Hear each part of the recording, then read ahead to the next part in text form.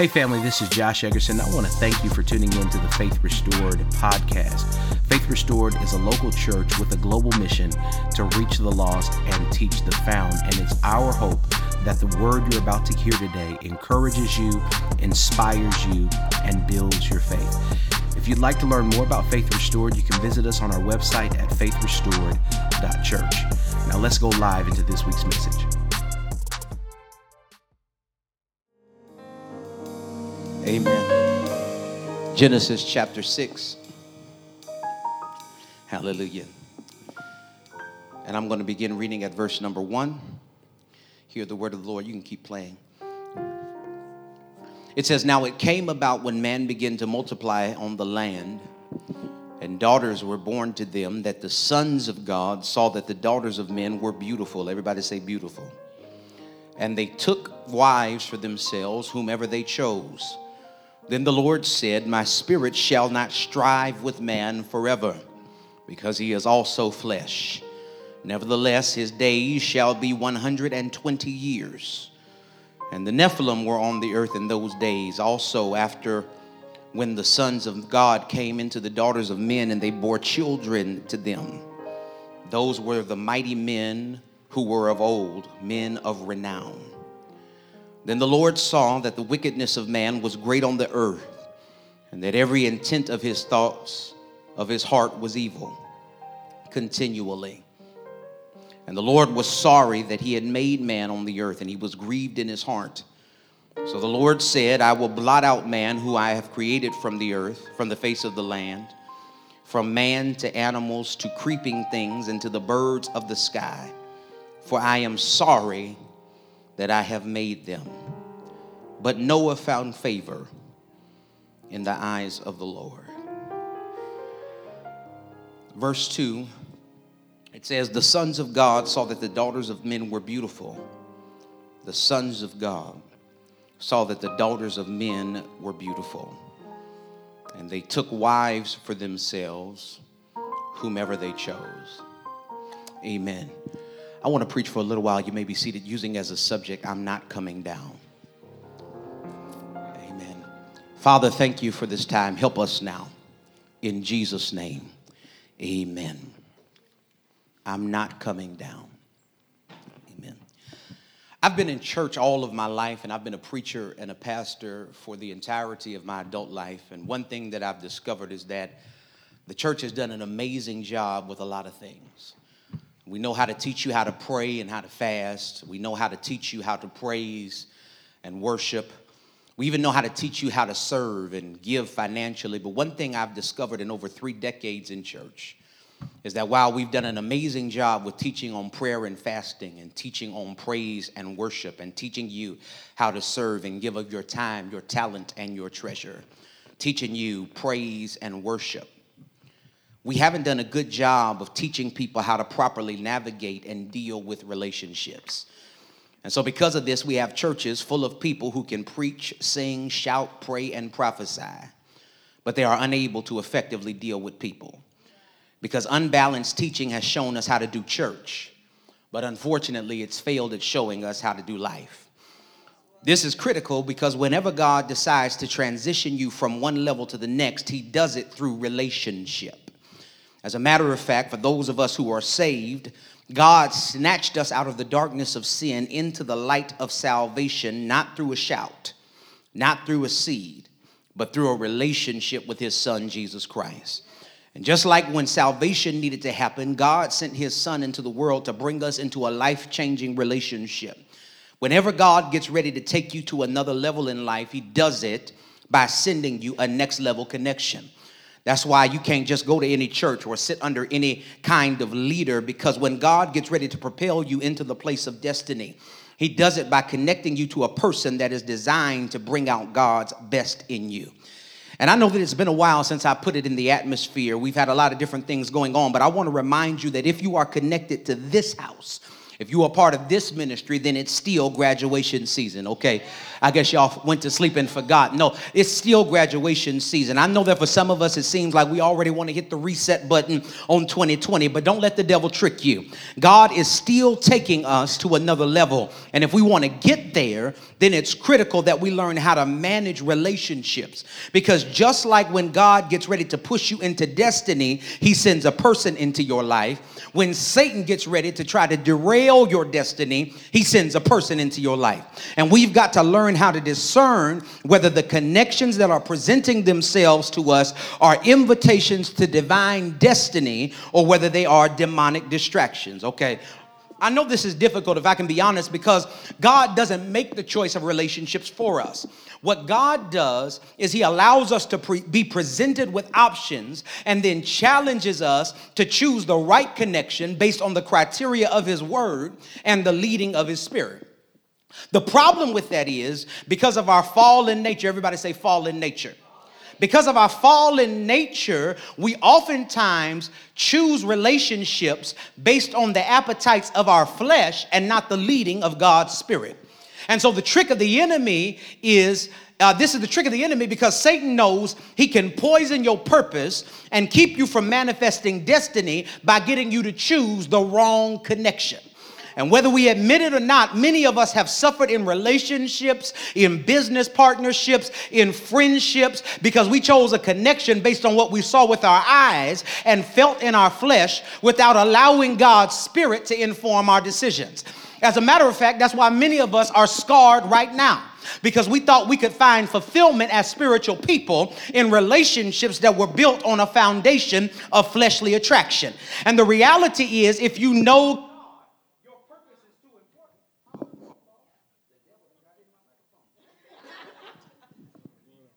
hello, can you hear me? Praise God. If you know God, your purpose is too important. Somebody say amen. To get stuck in the wrong relationship. It doesn't matter how much you like them. It doesn't matter how good they treat you. It doesn't matter how much your family likes them, how attractive they are to you. God is not going to bless you while you're connected to the wrong people because your destiny is too important for it to be corrupted by a carnal connection. So God will either fix it or free you from it. Yeah. God wants his people, hear me good, to enjoy healthy, happy, and God-honoring relationships. And if we're going to be successful in our pursuit of relationships, then we got to understand that it is impossible for us as spiritual beings to have healthy relationships when we choose relationships based solely on our feelings, our passions, and what our flesh wants. The devil's desire then is for us to compromise our position, who we are in God, by ignoring what God wants for us in relationships and to become motivated by the desires of our flesh. While God wants to use relationships to take us higher, the devil wants to bring us down by connecting us to people who are attractive to us on the outside, but force us to compromise who God has called us to be. And any relationship that calls us to compromise who we are in God, no matter how attractive it may seem, is beneath us. God help me. Let me say it again. Any relationship that calls you to compromise who you are in God, what you believe about God, who God says you are, is beneath you. God help me. And no matter how badly we desire companionship, no matter how tempting the relationship may appear to be, we have to decide for the sake of our future that we're not coming down. God help me. I know that I may want love, but I'm not coming down. I may desire fruitful business partnerships and connections, but I'm not coming down. I may want fulfilling friendships, but I'm not coming down. I may even want a better relationship with some of my crazy family members, but I'm not willing to compromise who I am in God so that I can get it. I'm not coming down. You have to declare that I refuse to lose myself while trying to connect with somebody else. And yes, it would be good to be loved, but I've made up in my mind that I'm not going to settle for something sent by Satan to derail my destiny. I am not coming down. Yeah, the difficulty is this. Because we are spiritual beings who are living in bodies hindered by the flesh, we often choose relationships based on what our flesh wants instead of what our spirit needs. Let me help you understand this thing called the flesh, because the flesh, beloved, is not your body. Yeah, it is not your physical body. It's not your bodily parts. When Jesus says, if your eye offends you, pluck it out, it's a metaphor. He's not telling you to mutilate yourself. Your flesh is the part of your nature that is dead set on gratifying itself rather than glorifying God. The flesh is the part of your nature that when your spirit says, please God, your flesh says, please yourself. And so when you pick relationships based on your flesh, you will always pick poorly, and poor choices always produce pain. God help me. I know we don't want to hear this, but in order for us to recover from some of the relational pain of our past, we got to be willing to accept that a great deal of our pain and in relationships was and is the product of our own poor choices, because we allowed our flesh to choose instead of letting our spirit dictate who we connected to. God help me. I don't have enough time to stay there, but if I had a little bit more time, I would tell you that some of us are hurting in the past and some of us are hurting now because we allowed our flesh to choose relationships for us. We were caught up on what we wanted, what we felt, what we thought we needed, what we were attracted to, instead of consulting with the Spirit of God about what it is that we needed. God help me. And so our poor choices, beloved, hear me now, in relationships often stem from two kinds of idolatry, two kinds of idol worship, two kinds of false God loving. We are either trying to find God in people or we are trying to play God with people. Yeah. Well, it's two kinds of idolatry. Either we're trying to find God in people or we're trying to play God with people. Now, when we attempt to find God in people, we make idols out of them by trying to use them to fill a void in our lives that only God can fill. That's why we're so broken when they make mistakes and when they disappoint us and when they cheat and when you find text messages in their phone, because God has a way of showing you that nobody can be God but God. God help me. I wish I had some help. And I don't care if it's your parents, if it's your children, if it's your spouse, if it's your significant other. At some point they will cause you pain, because God wants you to know that nobody can be God in your life but me. But not only do we invite pain into our lives by trying to find God in people, we also invite pain into our lives by trying to play God with people. And we do this, hear me, by believing we have the power to change a person or bring out their potential. God help me. So we adopt hard cases, or we connect with people who we believe need our help and get into relationships with people thinking we can fix them, or we fall in love with not who a person is, but with who we imagine they could be if they just got it together. God help me. Oh God, I'm stepping on some toes already. I'm still in my introduction, beloved. We get into relationships with potential. We fall in love with what could happen instead of what is. God help me. And you got to understand that God has never assigned you to a person to fix them. God help me. Oh, let me say that again for those Captain and Sister Savums in the audience that feel like you're here to help and fix people. God will never assign you to a relationship to fix somebody. As a matter of fact, a part of true love is making the decision that if a person never changes and if a person never becomes more than what they are, as long as they truly love and serve God and love you, they are enough. God help me. And if they're not enough for you the way they are, then they're not supposed to be with you in the first place. God help me. And many of us have been hurt and burned because we wasted precious time and emotional energy adopting projects and pretending they were relationships, because we knew that they weren't right for us, but we were trying to transform them into something that we don't even have the ability to help them become, because we are not God. And the only one who can fix a person is the one who created that person. And we have to awaken to the reality that fixing people is not our job. Yeah, most of our relational struggles, our trauma, our pain stems from us trying to find God in people or play God with people, and we make poor choices, and poor choices always produce pain. And there are three types of pain, if you're taking notes, that God uses when he is correcting our poor choices. Listen to me. First, it is the pain of education. Everybody say education. But not only is there the pain of education, there is the pain of separation. Everybody say separation. But not only is there the pain of education and the pain of separation, but then you have the pain of elimination. Everybody say elimination. Let me go to work for a moment. The pain of education is when God uses the negative experiences of a relationship to teach you the penalty of poor decision making. It's when God allows you to suffer relationally so that you learn never to make that kind of choice again. The beauty of the pain of education is that it is the pain that turns losses into lessons. God help me. It is the kind of pain that God uses to break you without making you bitter. It's the kind of pain that you praise God for, hear me, because it hurt. But you learned something that you wouldn't have learned had it not been for the pain. And I don't know who I'm preaching to in the building, but is there anybody here that can say, I learned some stuff in relationships that I wouldn't have learned had God not allowed me to experience pain? Now I know that I'm more valuable than that. No, now I know what I'm not going to tolerate. Now I know how I'm not going to allow anybody to talk to me and to treat me. And I know that I don't need to go based on my appetites. It is the pain of education. But not only is there the pain of education, I got to move. There is the pain of separation. And the pain of separation is when God allows you to feel the pain of him forcibly removing you from a situation that is out of his will for your life.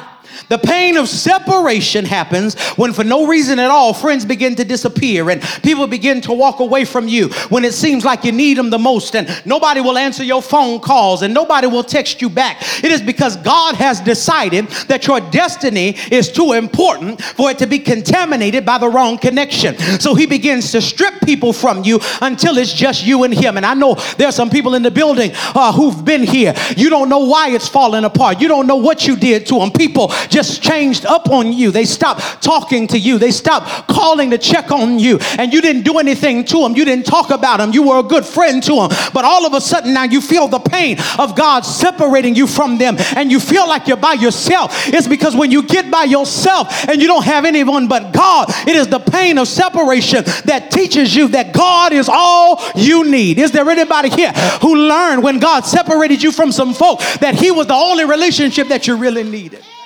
But not only, beloved, is there the pain of education and is there the pain of separation, but then thirdly, there is the pain of elimination. Somebody say elimination.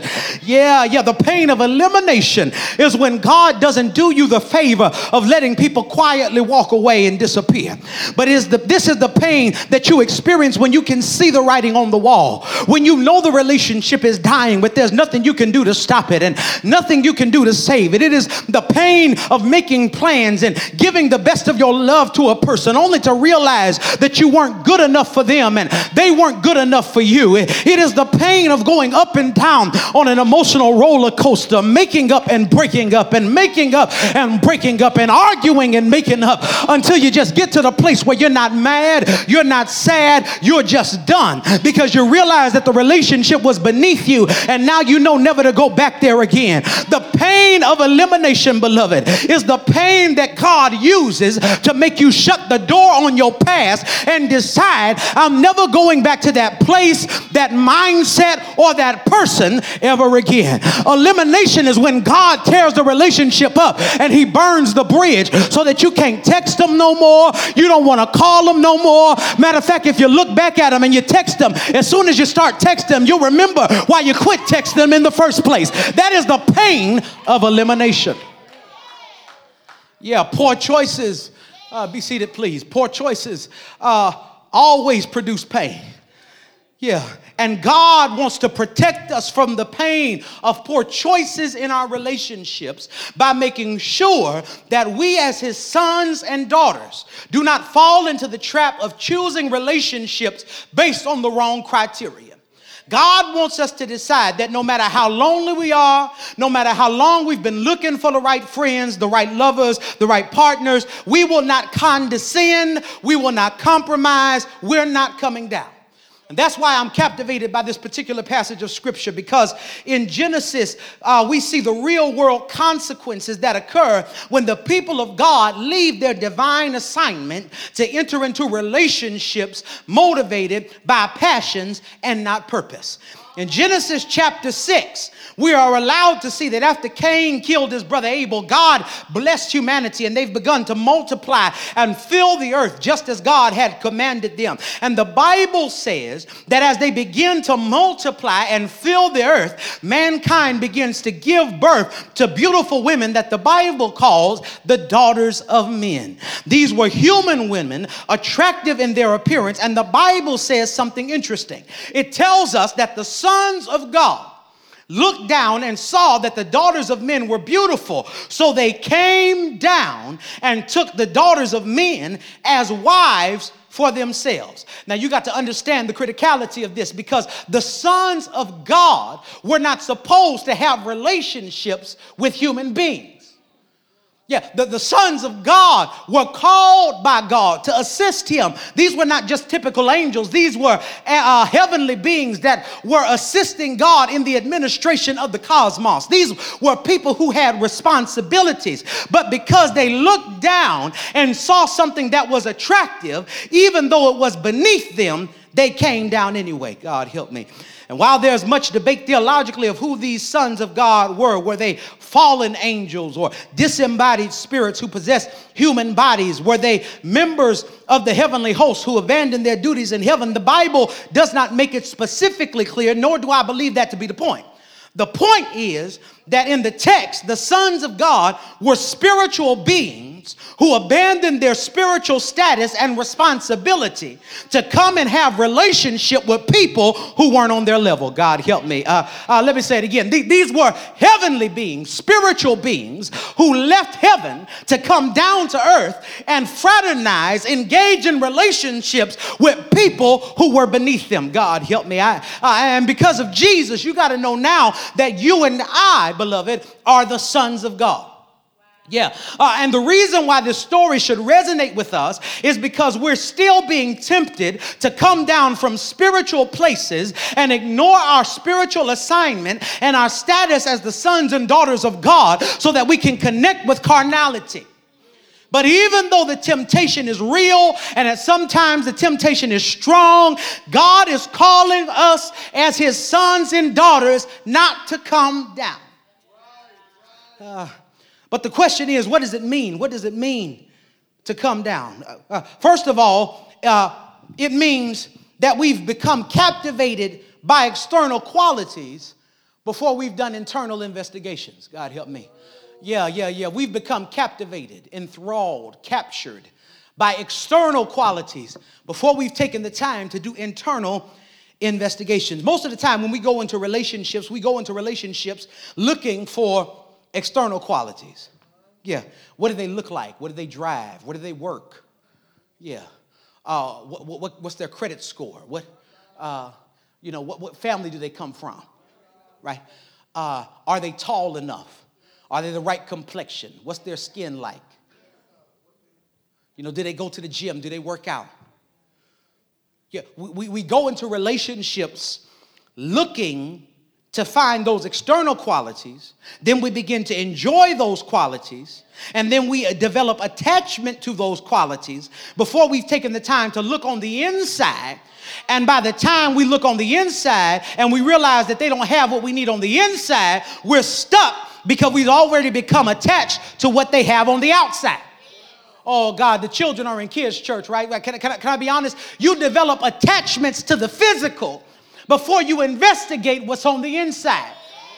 So now you're caught up with someone who doesn't have what it takes on the inside to handle you spiritually because they know how to handle you physically. God help me. Oh God, they know how to give you what you need physically, but they can't give you what you need spiritually. And sometimes you will mistake a physical encounter for a spiritual experience and develop a soul tie. God help me, because you're caught up.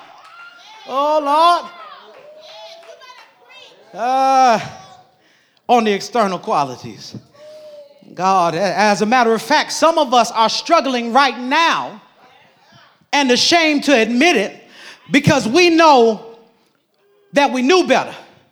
But we created a physical and emotional attachment to people who we knew were unqualified to handle us spiritually. So now our flesh is satisfied, but our spirit is being frustrated. God help me. Oh Oh, God. And you know, you don't want to admit it. You don't want to say amen. You don't want to wave your hand because satisfied flesh is always ashamed. God, help me. Oh, God. Once your flesh is satisfied, God, help me. If you're a believer, it's always ashamed. Come on here. I'll be gentle because even though the kids are in children's church, I really don't want to step on your toes. After you cuss somebody out and your flesh is satisfied, then you want to repent. Yeah, after you have that drink and your flesh is satisfied, then you want to repent. After you call them over in the middle of the night and y'all get under the covers and that thing, then you want to repent. Because satisfied flesh is always repentant. But God said you can't wait until your flesh is satisfied. Because if you wait until your flesh is satisfied, then you'll have a soul tie that you can't break away from. And God wants you to know that just because you're down there now, you don't have to stay there. There is no relationship, no stronghold, no soul tie that God can't set you free from. Even if you've come down, God has the power to raise you up. Do me a favor now. Touch your neighbor and say, you ain't got to stay down if you don't want to. God can break you out of that thing. I know it's good. I know it feels good to your flesh. I know it fills your appetite. I know that they're tall, dark, and handsome. I know she light-skinned and curvy or dark-skinned and curvy. But God told me to tell you, it doesn't matter how good it feels to your flesh. If it's not ordained by the Spirit, it's got to break apart. Look at somebody and say, God can set you free.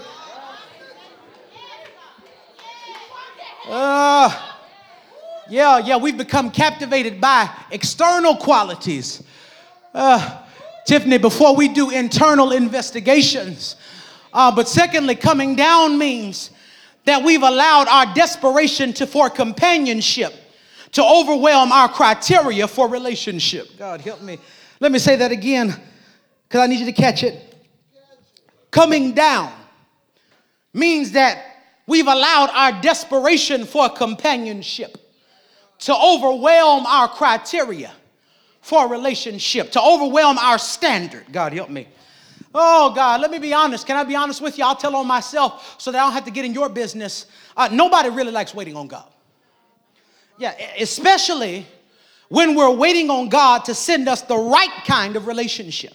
And what normally happens is that when we first start waiting, our standards are real high. They line up with the Word of God. But as time passes and no one meets our standards, then we begin to relax our standards more and more until we get to the place where it's like our standard no longer even exists.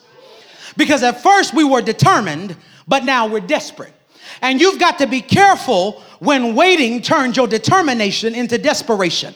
Because if you get desperate, you'll always settle.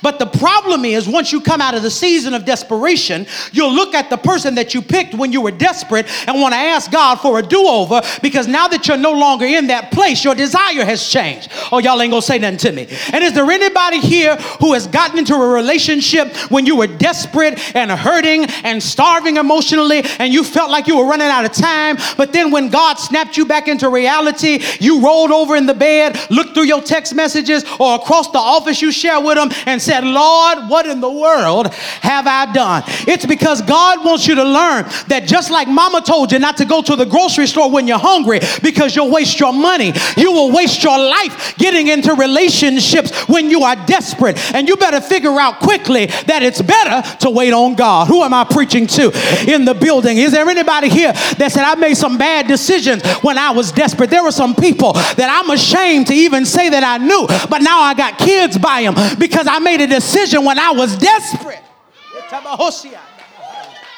Oh, don't let your desperation, God help me, cause you to make a choice that you're going to regret when God delivers you from desperation. As a matter of fact, I want to prophetically encourage somebody who feels like they're on the verge of desperation. You ain't going to be there forever.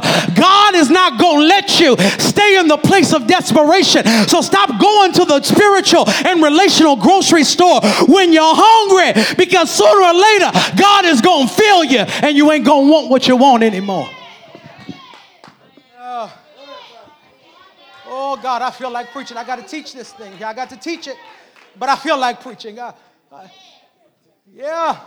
He says, you can't come down. God, help me. The sons of God saw that the daughters of men were beautiful. And because of their beauty, the sons of God abandoned their divine assignment and their spiritual status to come down and be with people who weren't on their level.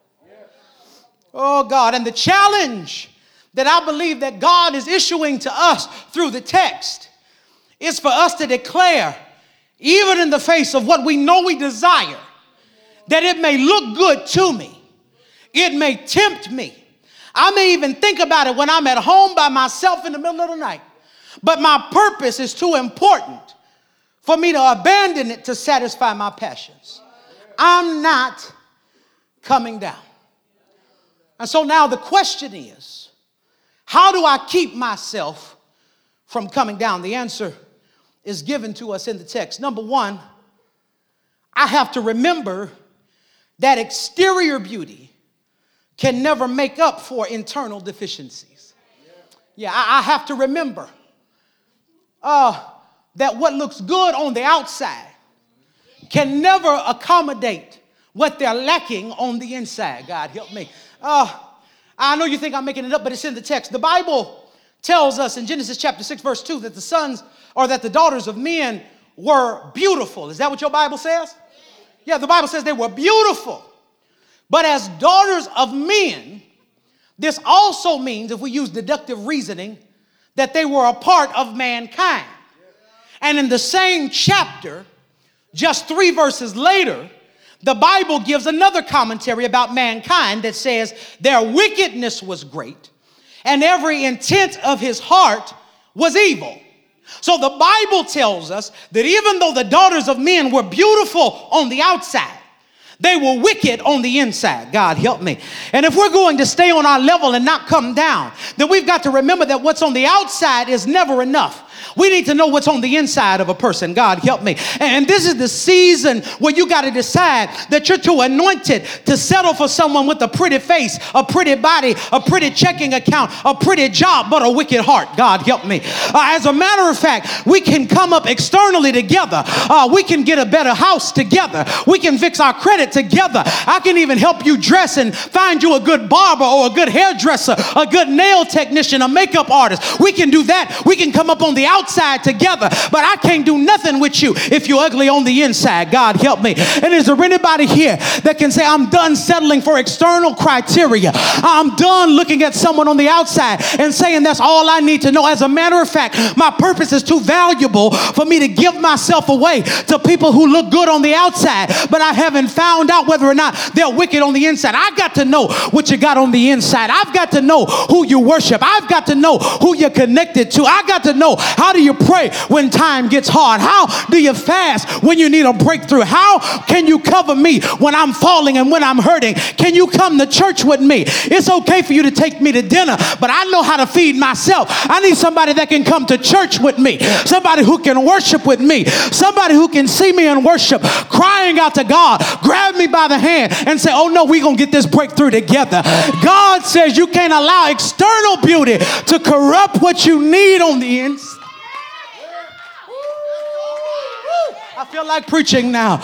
Look at somebody and say the outside is not enough.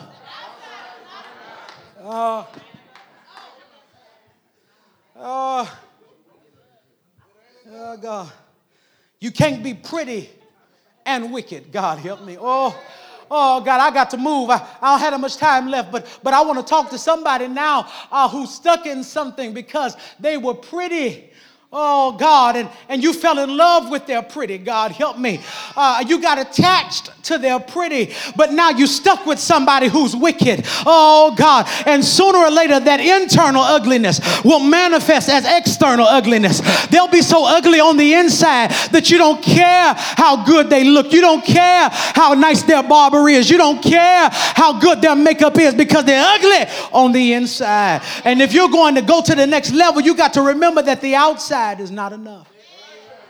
Woo! I'm sorry. I know you hear a lot of preachers now. They think they're relationship experts, and they're telling you check their credit score and find out this about them and find out that about them. Baby, God can change your financial picture overnight. As a matter of fact, most of the preachers that are telling you to check a person's credit didn't have good credit themselves until God blessed them and they paid somebody to fix it. God can change your credit overnight, but he can't fix ugly character.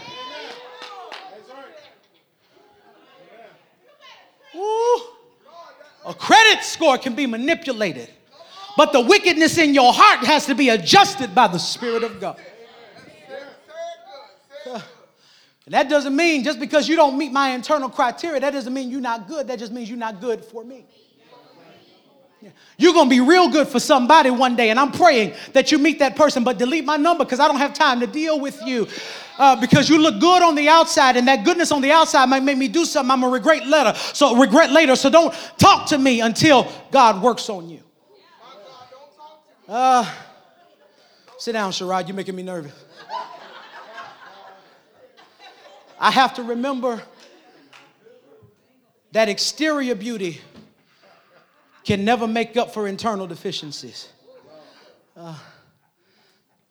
I have to, but then if I'm not going to come down, I have to refuse to entrust the God in me to people who are dominated by their flesh. Yeah, I have to refuse to entrust the God in me to people who are dominated by their flesh. Genesis chapter 6 verse 3 says something interesting. God makes the declaration. He says, my spirit, literally my ruach in the Hebrew, my breath, will not strive with man forever. Why? The answer is interesting. He says, because he is also flesh. God essentially makes the decision to limit the lifespan of man, hear me, because of their flesh. Because if you are carnal, you will mishandle something as precious as eternal life. God help me. Oh, God.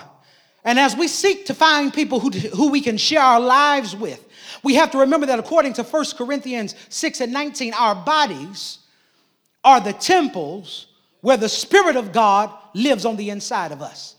And before we enter into relationship with people, we have to examine their lives to see if they're qualified to handle the God in us. And the only person qualified to handle a person who is full of the Spirit is another person who is full of the Spirit. God help me. Let me run that back because y'all didn't get it. The only person who is qualified to handle someone who is full of the Spirit is another person who is full of the Spirit. That means before I connect, I've got to watch your life and watch how you make decisions, because I've got to make sure that you're controlled by the right spirit. And in this season, you've got too much to lose. God help me to give your life to somebody who's full of flesh. God help me. I'm sorry. I'm just at a place now where I know I've got too much to lose to be connected to carnal people. I can't even let carnal people serve in ministry. I can't let carnal people touch a microphone because I got too much to lose. And if you can't handle the Spirit of God, then I'm sorry. I'm not trying to judge you. I don't want to hurt your self-esteem, but you're not qualified. God help me. And you've got to be okay with telling people who want you, even when you want to be wanted, that they're not qualified to have you. God help me. Oh, God. Is there anybody here who can be honest and say there are seasons of your life when you want to be wanted? God help me. There are seasons of your life when you want companionship, when you desire to have somebody to walk alongside you. You try to call somebody and you ain't got nobody that you can call. You try to text somebody and you ain't got nobody that you can text, and the person that you live with, y'all ain't connecting right, so you can't even talk to them like you need to talk to them. But God said you can't allow yourself in those moments to settle for somebody who is not full of the Spirit of God. Oh, God, I got a devil by the tail. I can feel it now, because there's somebody in the building who feels like that person you've been texting, God help me, while you're married to somebody is full of the Spirit of God, and that they understand you better and that they can meet your needs. But let me tell you something. If they were worth texting, then they wouldn't let you text them in the first place. If they were worth reaching out to, they wouldn't let you reach out to them while you were connected to somebody else. And you've got to understand the attack of the enemy on your life is to derail your purpose by trying to get you to connect it to somebody that's going to mishandle you. God, I got to move. Oh, God, so then, I got to remember that external beauty can never make up for internal deficiencies. I've got to refuse to entrust the God in me to people who are dominated by their flesh. But then thirdly, I have to realize that when I make the wrong connection, I not only endanger myself, but I endanger everything that God has entrusted me with. Oh God, if you read your Bibles in verses 6 and 7, something interesting occurs. The sons of God and mankind have brought so much evil on the earth that God now decides, beloved, that he's going to wipe them out. And I can understand God wiping out disobedient spiritual beings. I can even understand God choosing to wipe out every human being because all of them were wicked in their hearts. But verse 7 says something that blows me away, because not only does God wipe out the sons of God, their human lovers, and their offspring, but God says he's going to erase all the birds and the animals too. This bothers me because God says he was going to do it, not because they had done anything wrong, but he's getting ready to wipe out the birds and the animals because he is sorry that he ever made man. God help me. Oh God. And this bothered me. This bothered me because the only wicked action had been taken by the sons of God and the children of men. Yeah. And I had to ask God, I said, God, why would you destroy the animals you created when the animals that you created didn't do anything wrong? And as I was praying, God gave me the revelation that in Genesis chapter 2 or chapter 1, he gave man dominion over all the beasts of the earth. And when you have dominion, your choices don't just affect you. They affect everything that God has entrusted to you. God help me. That's why you got to pick right in this season, because you have people who are depending on your choice. God help me. Oh God, I just got to ask somebody the question. How much more careful would you be choosing relationship if I told you that your next choice wouldn't just affect you, but it could derail the destiny of generations coming after you? How much more carefully would you pick if I told you that your next one night stand would release a spirit of lust that would affect your grandchildren? How much more careful would you be if you recognize that the sin and the poor choices you make in your connections won't just affect you, but they'll affect everybody coming after you? That's why you can't afford to be impatient, you can't be frivolous, and you cannot be carnal, because someone's counting on you to make the right choice.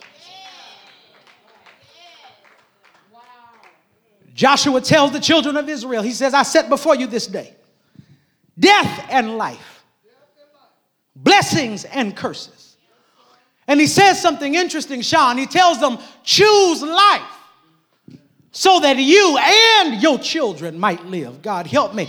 See, the problem with Christians is we've allowed this individualistic, it's all about me and my blessing and my miracle and my new season. We've allowed this mentality to infect us to the degree that we believe that it's all about us. But the beauty of Christianity is not about you. It's about generations that's coming after you. God blesses you so that you can be a blessing.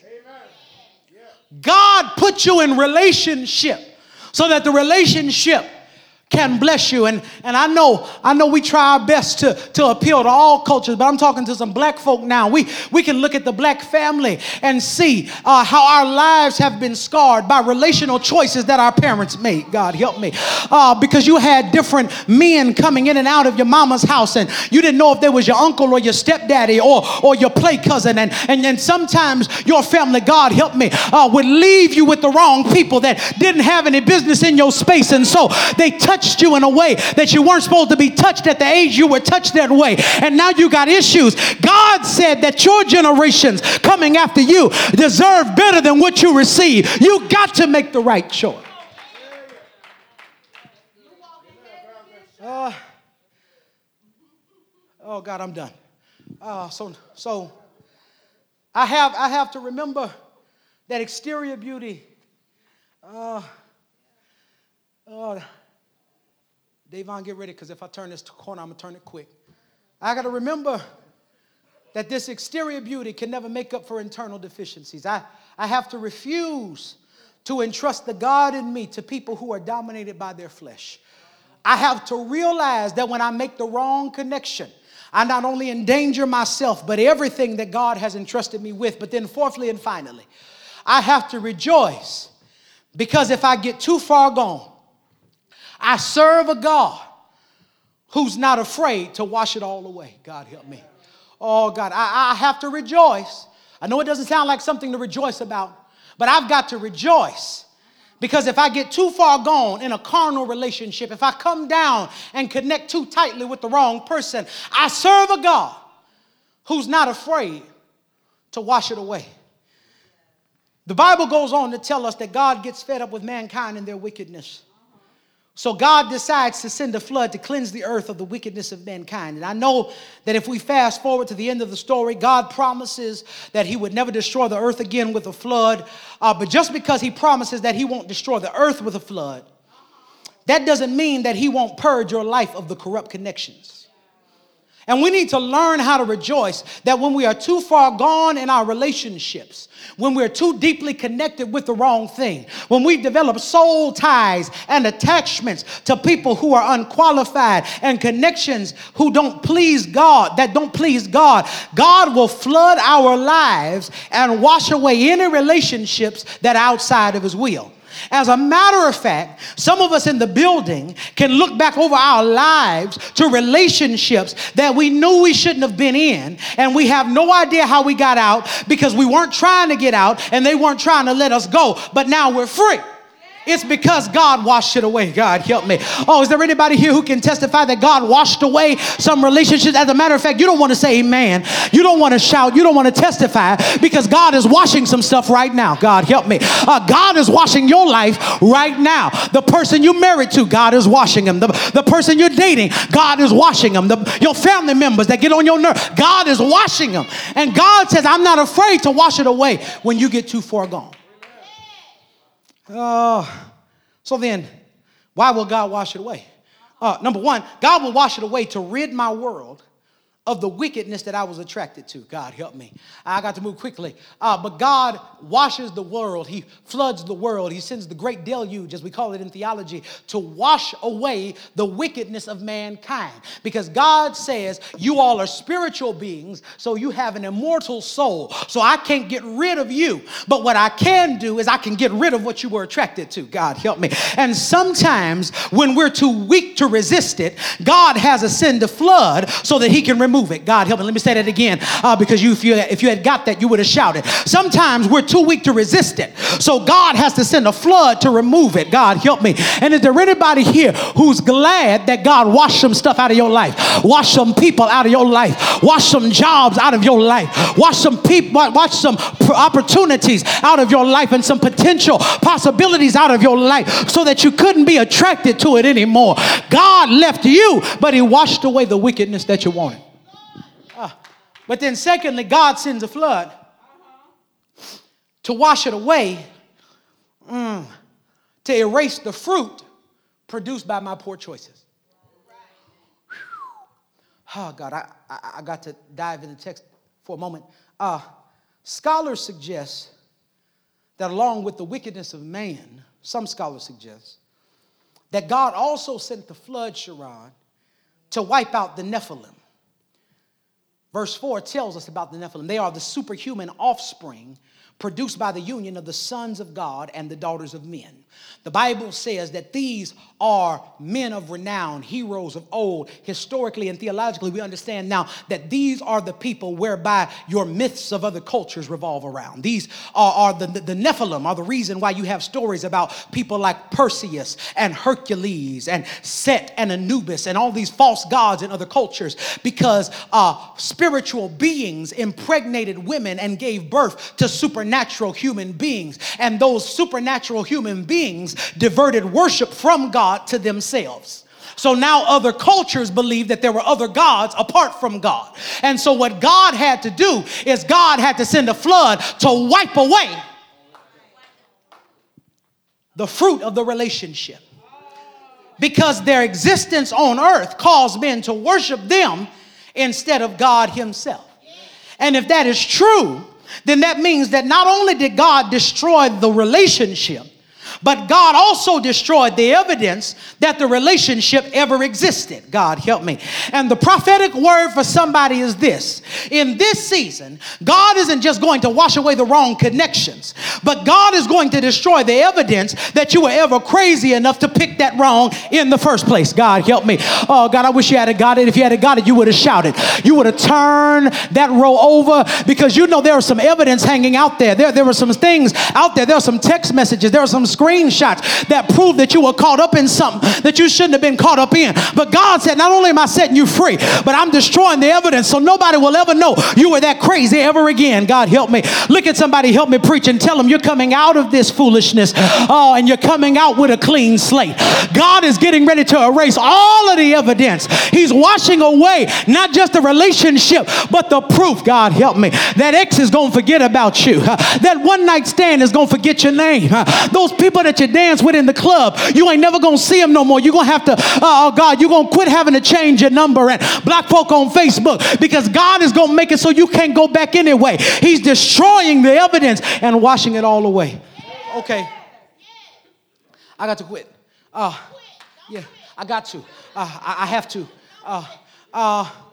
So God decides to send a flood. Yeah. He decides to send a flood to wash away the wickedness that was on earth. And this text then, beloved, sends us a message that when you compromise your position in God to pursue relationships that are outside of the will of God, you will produce fruit that dishonors God, and the relationship and its fruit will be washed away by God. God will destroy the relationship and any proof the relationship existed, because God wants you to know that He has invested too much in you for you to come down. But before I close, there's one thing in the text that shouts me. I want to show it to you, then I'll leave you alone. God makes up His mind in verses 6 and 7 that He's done with man. He's fed up with man. He's fed up with their wickedness. So He's going to wipe out every living thing. Every man, woman, every boy and every girl on the earth. Every half angel, half human Nephilim on the earth. Every animal on the land and every bird in the sky. God is going to wipe out most of what He created. If it can't survive underwater, it's going to be destroyed. But in verse 8, the Bible says something that blesses me.